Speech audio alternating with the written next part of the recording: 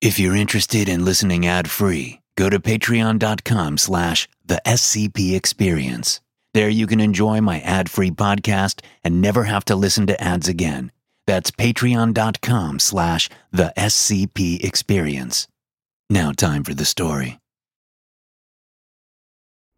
I'm speaking to you from inside SCP-3008, also known as the Infinite IKEA.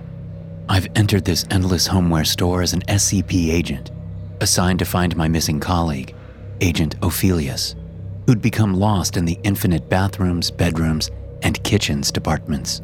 However, as per my previous account, I soon found a better life here, in the Meatball Kingdom, than I ever had on the outside. Just know that inside SCP-3008, I found that the lost shoppers here had, over decades, formed a civilization to survive inside the Infinite IKEA, the Flatpack Fortress, safe from the monstrous IKEA staff who attack each night. The staff wore the usual blue pants and yellow shirts of IKEA, and during the day were placid. They busied themselves by pushing trolleys or climbing stepladders to reach boxes, but they were somehow wrong. Their bodies were out of proportion, legs too short and arms too long. They waddled in an inhuman way. Each creature's head was misshapen and lacked facial features. Their hands were as big as shovels. If you met one during the day, they'd use those hands to bend and fold and snap your body in an effort to flat pack you like any other item of IKEA furniture. Worse, if you killed one, the corpse would attract more of their colleagues. But the terrors of the staff were countered by the camaraderie of the shoppers. By uniting under the Meatball King and erecting the Flatpack Fortress, assembled from various home furnishings and furniture, stacked and slotted together, the lost shoppers had carved out quite an existence and built a civilization safe from the staff. As crazy as it was, I felt more community and belonging here than I ever did working for the SCP Institute on the outside. So, after meeting a man called Shaggy Rugg, leader of the guards, I decided to reject my mission of finding Agent Ophelius. Instead, I found purpose serving with Shaggy on the walls of the Flatpack Fortress. Although this cost me my connection with the SCP Institute, they cut me off and tried to kill me. So it's safe to say that my career as an SCP agent came to an end. However, while defending a breach in the wall, I earned my new title, Toilet Brush. I became an honored guard. Thanks to the actions of Shaggy and myself, the walls held. But we had to be stretchered away from the battle. Days later, once healed, I was invited back to the King's Court. As I was called forth, "Step forth, Toilet Brush!" the entire court took to their knees, and the King slotted a third Allen wrench into my headband, alongside the other two. Each Allen wrench indicated a level of status within the Meatball Kingdom. I had just earned the highest privileges. "For your courage, I grant you nobility within the Flatpack Fortress. Now, what will you do next?" asked the Meatball King. "Pursue your search for your missing colleague, or stay here with us." "I'm not sure yet," I said, "but I do know one thing for certain. You can't spell future without furniture." This popular cultural mantra got a cheer from the King's Court, but inside me, I knew what I would do next. Not because I had any remaining allegiance to the SCP Institute, but because I had some unanswered questions. I wanted to complete my original mission of finding Agent Ophelius, though I no longer had any intention of returning to the outside world with my findings. The breach in the wall, which nearly cost my life, was no accident. Someone had placed a corpse of one of the IKEA staff inside the wall where I was posted. The corpse attracted more staff to my posting, causing the breach. It was blatant sabotage. If someone was trying to kill agents like myself, who were sent inside SCP-3008 to rescue people, perhaps they'd tried killing Agent Ophelius too. That would explain his absence. Or maybe he's chilling on a deck chair somewhere, eating Swedish meatballs and watching the battle from afar. Either way, I had to find out. Ophelius was my only lead. On our last day of rest, before returning to our posting as guards on the Flatpack Fortress's walls, Shaggy Rugg and I were sitting in the tavern, a collection of kitchen islands where fermented fruit from the cafeteria was used to serve various types of potent booze to the guards, presented in IKEA's finest glassware. Shaggy turned to me and asked, "Will you return to the walls with me, Toilet Brush?" "Shaggy, while lying in the medic tent all this time, I've only had one thing on my mind," I said. "The corpse?" "The corpse. Who put that there in the wall, right under us? It was no accident. You saw it. It was wedged right in there, hooked like bait." "I agree. But what can we do? We have no leads." "Someone tried to kill me, Shaggy," I said. "We have to do something, or maybe next time they'll be successful." "Why don't you just leave?" he asked. "Go back to safety." I produced my exit locator, a small compass-like object which the SCP Institute had given me so that I could find my way back out of this place. I held it up to him. "It's broken," I said. "It got broke during the Battle of the Breach. Without it, it could take me years to find an exit." Shaggy said nothing, but took the exit locator into his hands and began turning it over and over. "The same thing that Standing Mirror used to carry with him," said Shaggy. "What? Standing Mirror?" I asked. "Who's that?" "He joined us after we found him living alone outside the fortress, like you. He had one of these, but never told us what it was. Maybe he can help you find your missing colleague." I immediately asked Shaggy for a description of Standing Mirror's appearance. "Shaggy," I said, "I think Standing Mirror is my missing colleague. What happened to him?" "Damn, really? Well, true to nature, he went missing. Never showed up to his posting on the wall. Haven't seen him since." "Shaggy, don't you see? Aphelios was sent here on a rescue mission, then mysteriously vanished. I was sent here on a rescue mission, then someone tried to get rid of me. Something fishy is going on here." "You think someone wants to keep you and your colleagues out of the Meatball Kingdom?" "That would make sense, but now we're just guessing. We need to investigate. Where was Aphelios last seen?" Shaggy laughed. "You're talking about 20 reassemblies back."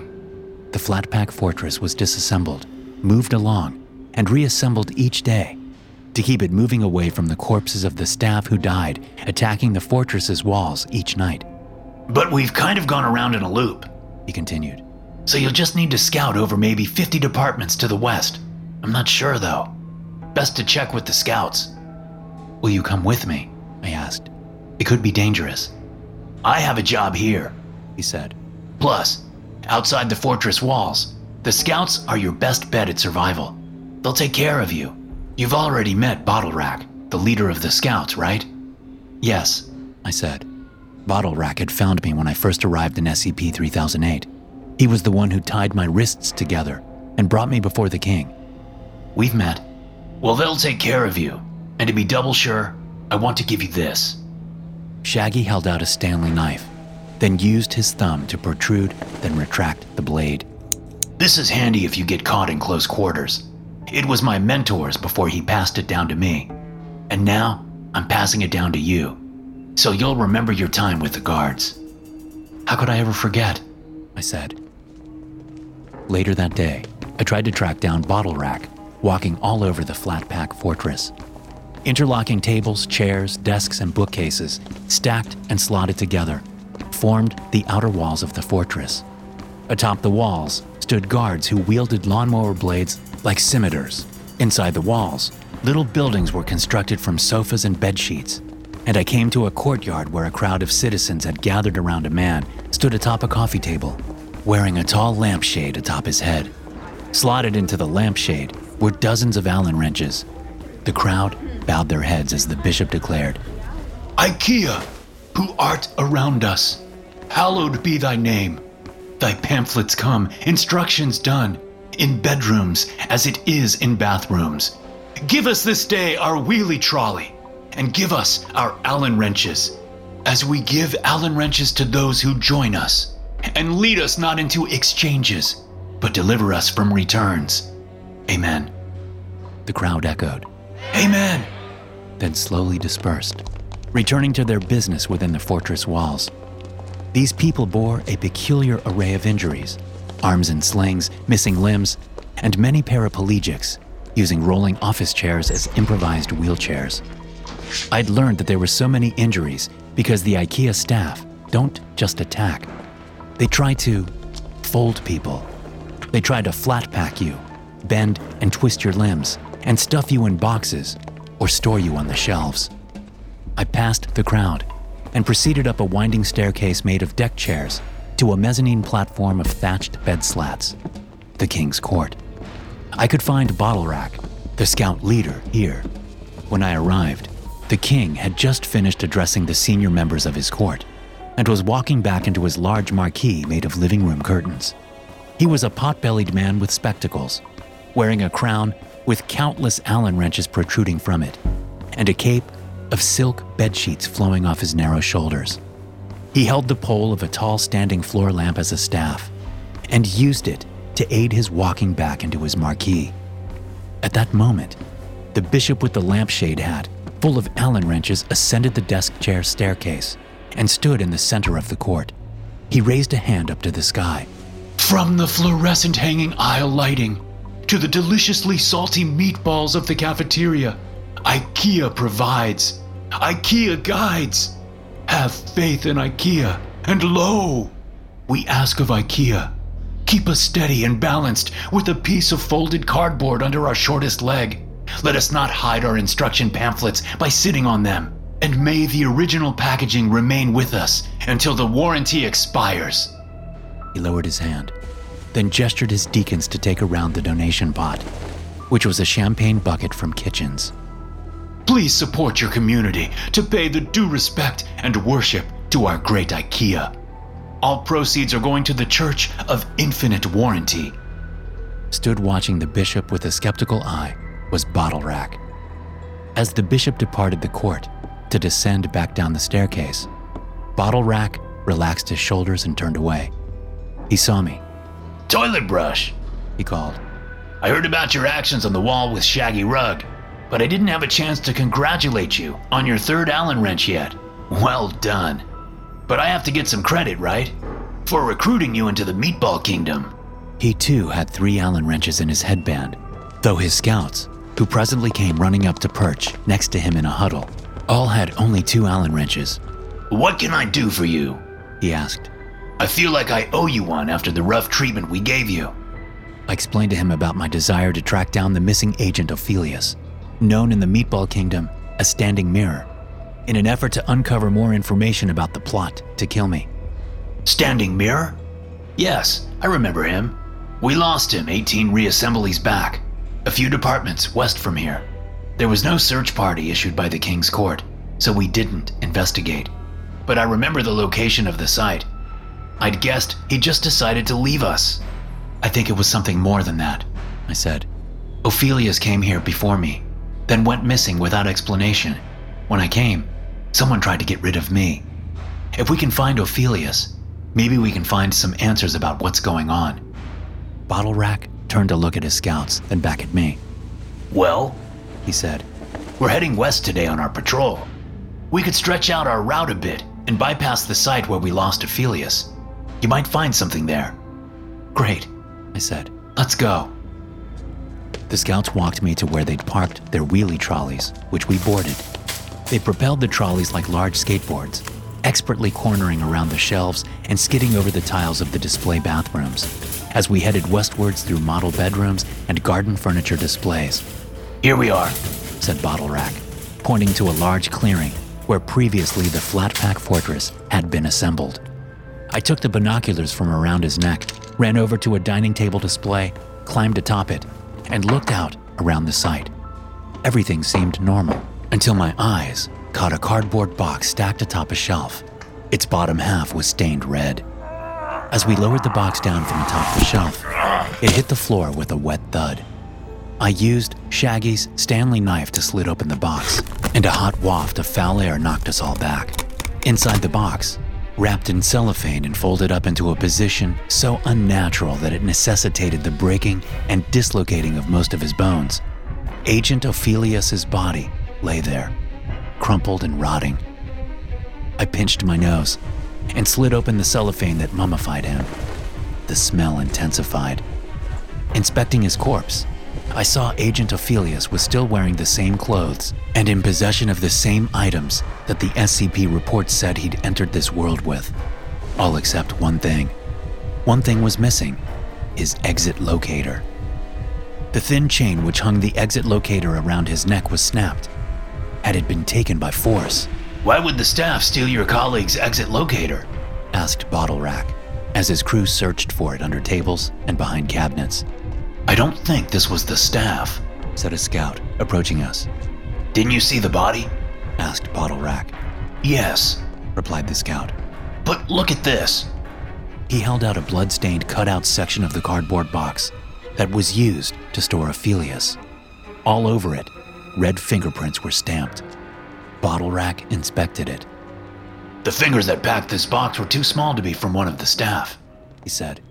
These are human fingerprints. Yes, sir, said the scout. We've collected samples as evidence, but no sign of the exit locator.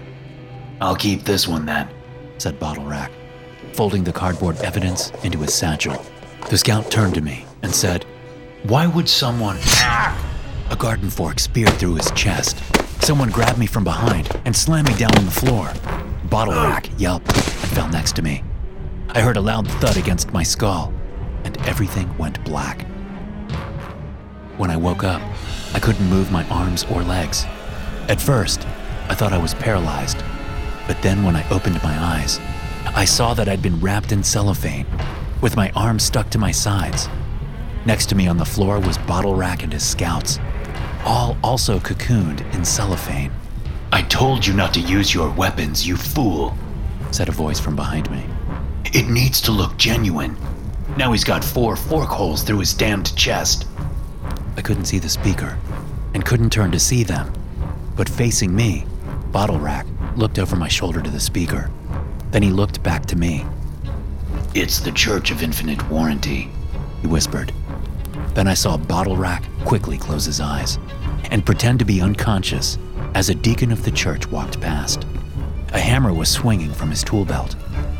I checked myself to find that my weapon, a Voxlova table leg, $189.59 from dining, was missing. We'd all been disarmed, but with my hands stuck to my thighs, inside my cellophane cocoon, I could feel that inside of my pocket was the Stanley knife which Shaggy Rugg had gifted me. The voice behind me continued. The bishop said to do it like we did with Standing Mirror. Break their necks and fold them up so it looks like the doing of the staff. No weapons, I told you. Checking myself further, I noticed that my exit locator had been taken from around my neck. The store's speakers whined into tune. The store will close in 5 minutes. Please make your way to the nearest exit. Bottle Rack's eyes opened in panic. 5 minutes until lights out.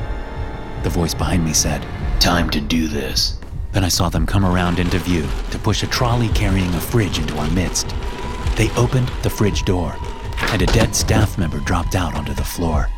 Its giant arm flopped out to land across my chest, and I could feel the pressure of its weight on my lungs. The speakers whined. The store is now closed. Please make your way to the nearest exit.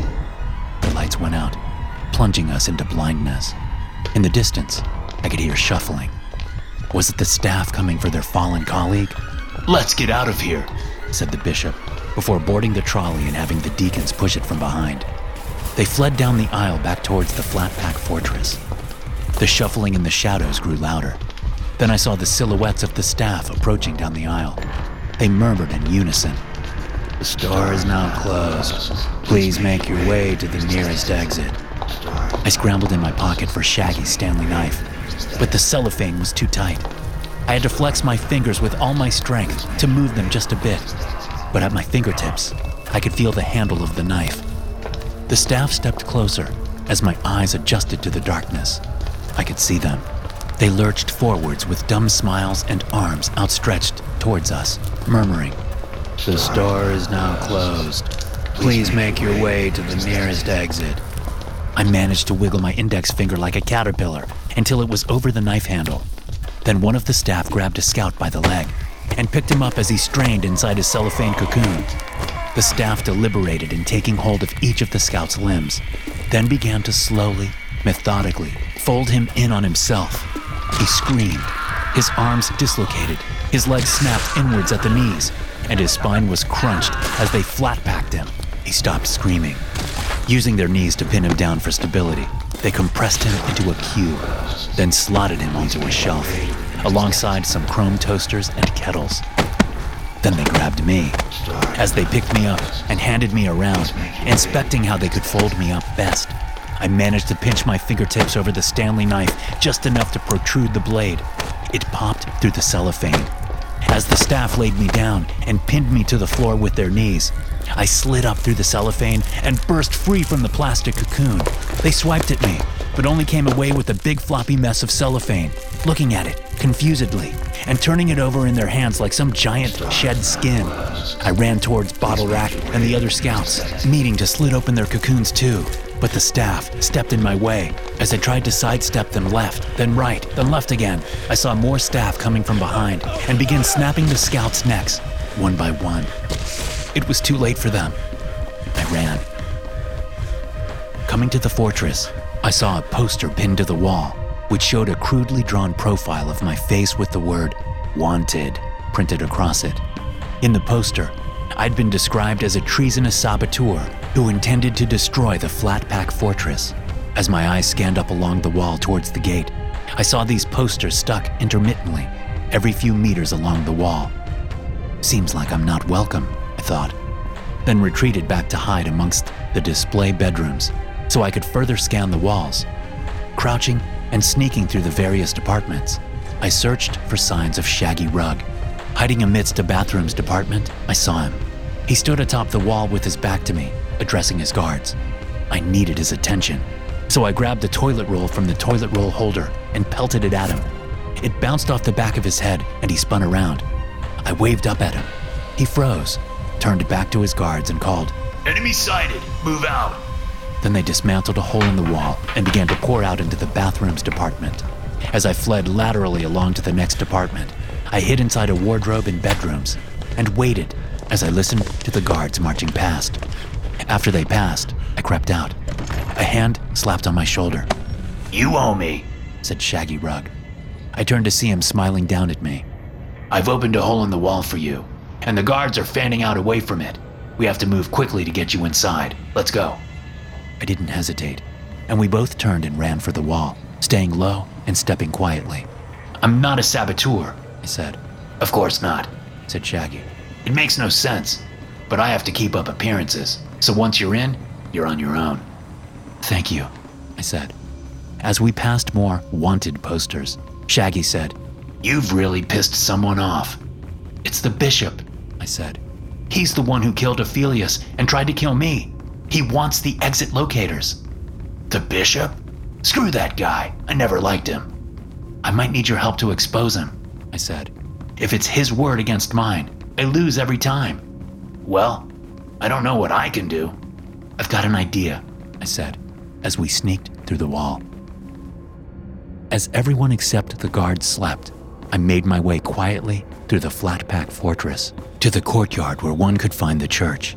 It was a grand spire of metal, made of TV stands, garden tables, and tent poles, all entangled with chic lighting fixtures, standing lamps, hanging ceiling lighting, fairy lights that towered up above the height of the fortress walls. Creeping inside, I made my way to the back where the bishop slept. But as I entered his room and inched closer to his bed, I saw he was not there. The door slammed shut. I turned around. The bishop stood there, pointing his scepter at me. It was his standing lamp pole with the light bulb removed and the wiring exposed so that it crackled like a taser. He'd been waiting behind the door, where he'd plunged his weapon into an outlet and waited for me. You'll find the church has eyes all over the fortress, he said, stepping towards me with his crackling electric scepter. Nobody can enter into or move within this place without my knowing it. And your friend Shaggy Rugg will pay for his treason, rest assured. I was no threat to you. Why are you doing this? I asked. No threat? You come here to steal from my flock, and then you say you're no threat? I'm stealing no one. I only came here for Ophelius, but you killed him. Yes, he was another wolf, and the shepherd must protect his flock. He didn't come to kidnap anyone. He only offered them a way out if they took it. And the church cannot abide such a wicked temptation. I won't let you destroy our community. You could leave too. Wouldn't you be happier in the outside world? I'm a goddamned arts major. Do you know the career prospects and social status available to an arts major in the outside world? Here, I'm the closest thing to a god. So that's what this is all about, said the king, standing in the doorway, alongside Shaggy Rug. There's no threat to our citizens, only a threat to your hold on power. Shame on you, Steve. The bishop turned and leapt at the king, stabbing his electric scepter into his chest.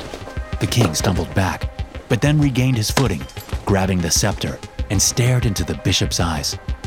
Nice try, said Shaggy, dangling the unplugged power cord from his hand. He yanked it, pulling the scepter from the bishop's grasp. But you've just lost your power. Shaggy's guards rushed into the room and apprehended the bishop, who thrashed against them. The king stepped up to him and took pleasure in plucking the many Allen wrenches from the bishop's lampshade hat. I'll let you live, but you'll no longer be welcome in the Meatball Kingdom, he said. Get rid of him. But it's the middle of the night, said the bishop. This is a death sentence. Release me tomorrow. This is murder. The king took in a deep breath, then turned to me. What do you think, Toilet Brush? IKEA provides, IKEA guides. Isn't that what you always said? I asked the bishop. Let's let IKEA decide his fate. I'll be killed. You know it. Sounds like you're lacking in faith, said Shaggy Rug, then gestured to his men to escort the bishop away. Take Steve to the gate and let him go to be with his great IKEA. As the guards left, it was just me, Shaggy, and the king remaining in the bishop's quarters. The king walked over to the bishop's bed, reached under the pillow, and withdrew both of the exit locators. I believe these should belong to you, he said, handing them to me. One lay dead in my hand, but the other one, Ophelius's one, beeped slowly with the pulse of a nearby exit. SCP-3008 is a Euclid anomaly. It is otherwise known as the Infinite IKEA. Entering said location results in being unable to leave or having little to no chances of getting out. The anomalies in 3008 are the employees. These creatures have no face and can vary from being incredibly tall to super short. Their arms are incredibly long or super short. They are seen sporting the classic yellow with blue stripes uniform, varying in skin tone. During the day, these SCPs are categorized as passive/safe. However, at nightfall, they are hostile. Some things they have been heard saying are, "Excuse me, but the store is now closed. Please exit the building," along with, "The store is now closed." These do not contain much variation to what they say. The SCP-3008 employees are incredibly difficult to kill. If one is killed, this will alert other SCP-3008 employees to the area. If one is killed, it is highly recommended to bring the carcass to a location further from where there is life. There are bases scattered inside of 3008, ranging from very well-built ones to people just trying to survive. How people keep entering isn't fully known at this time. It has been rumored that 3008 is a door between realities. However, there is no known evidence that has been solidified. SCP-3008 has a replenishing food supply, which seems to restock once weekly. This is not understood why. However, it does prevent death by starvation in most cases. Bathrooms may be an issue within this location. It is likely that they gain their aggressive nature from night, as they are able to move at higher speeds during night than day, and are hostile.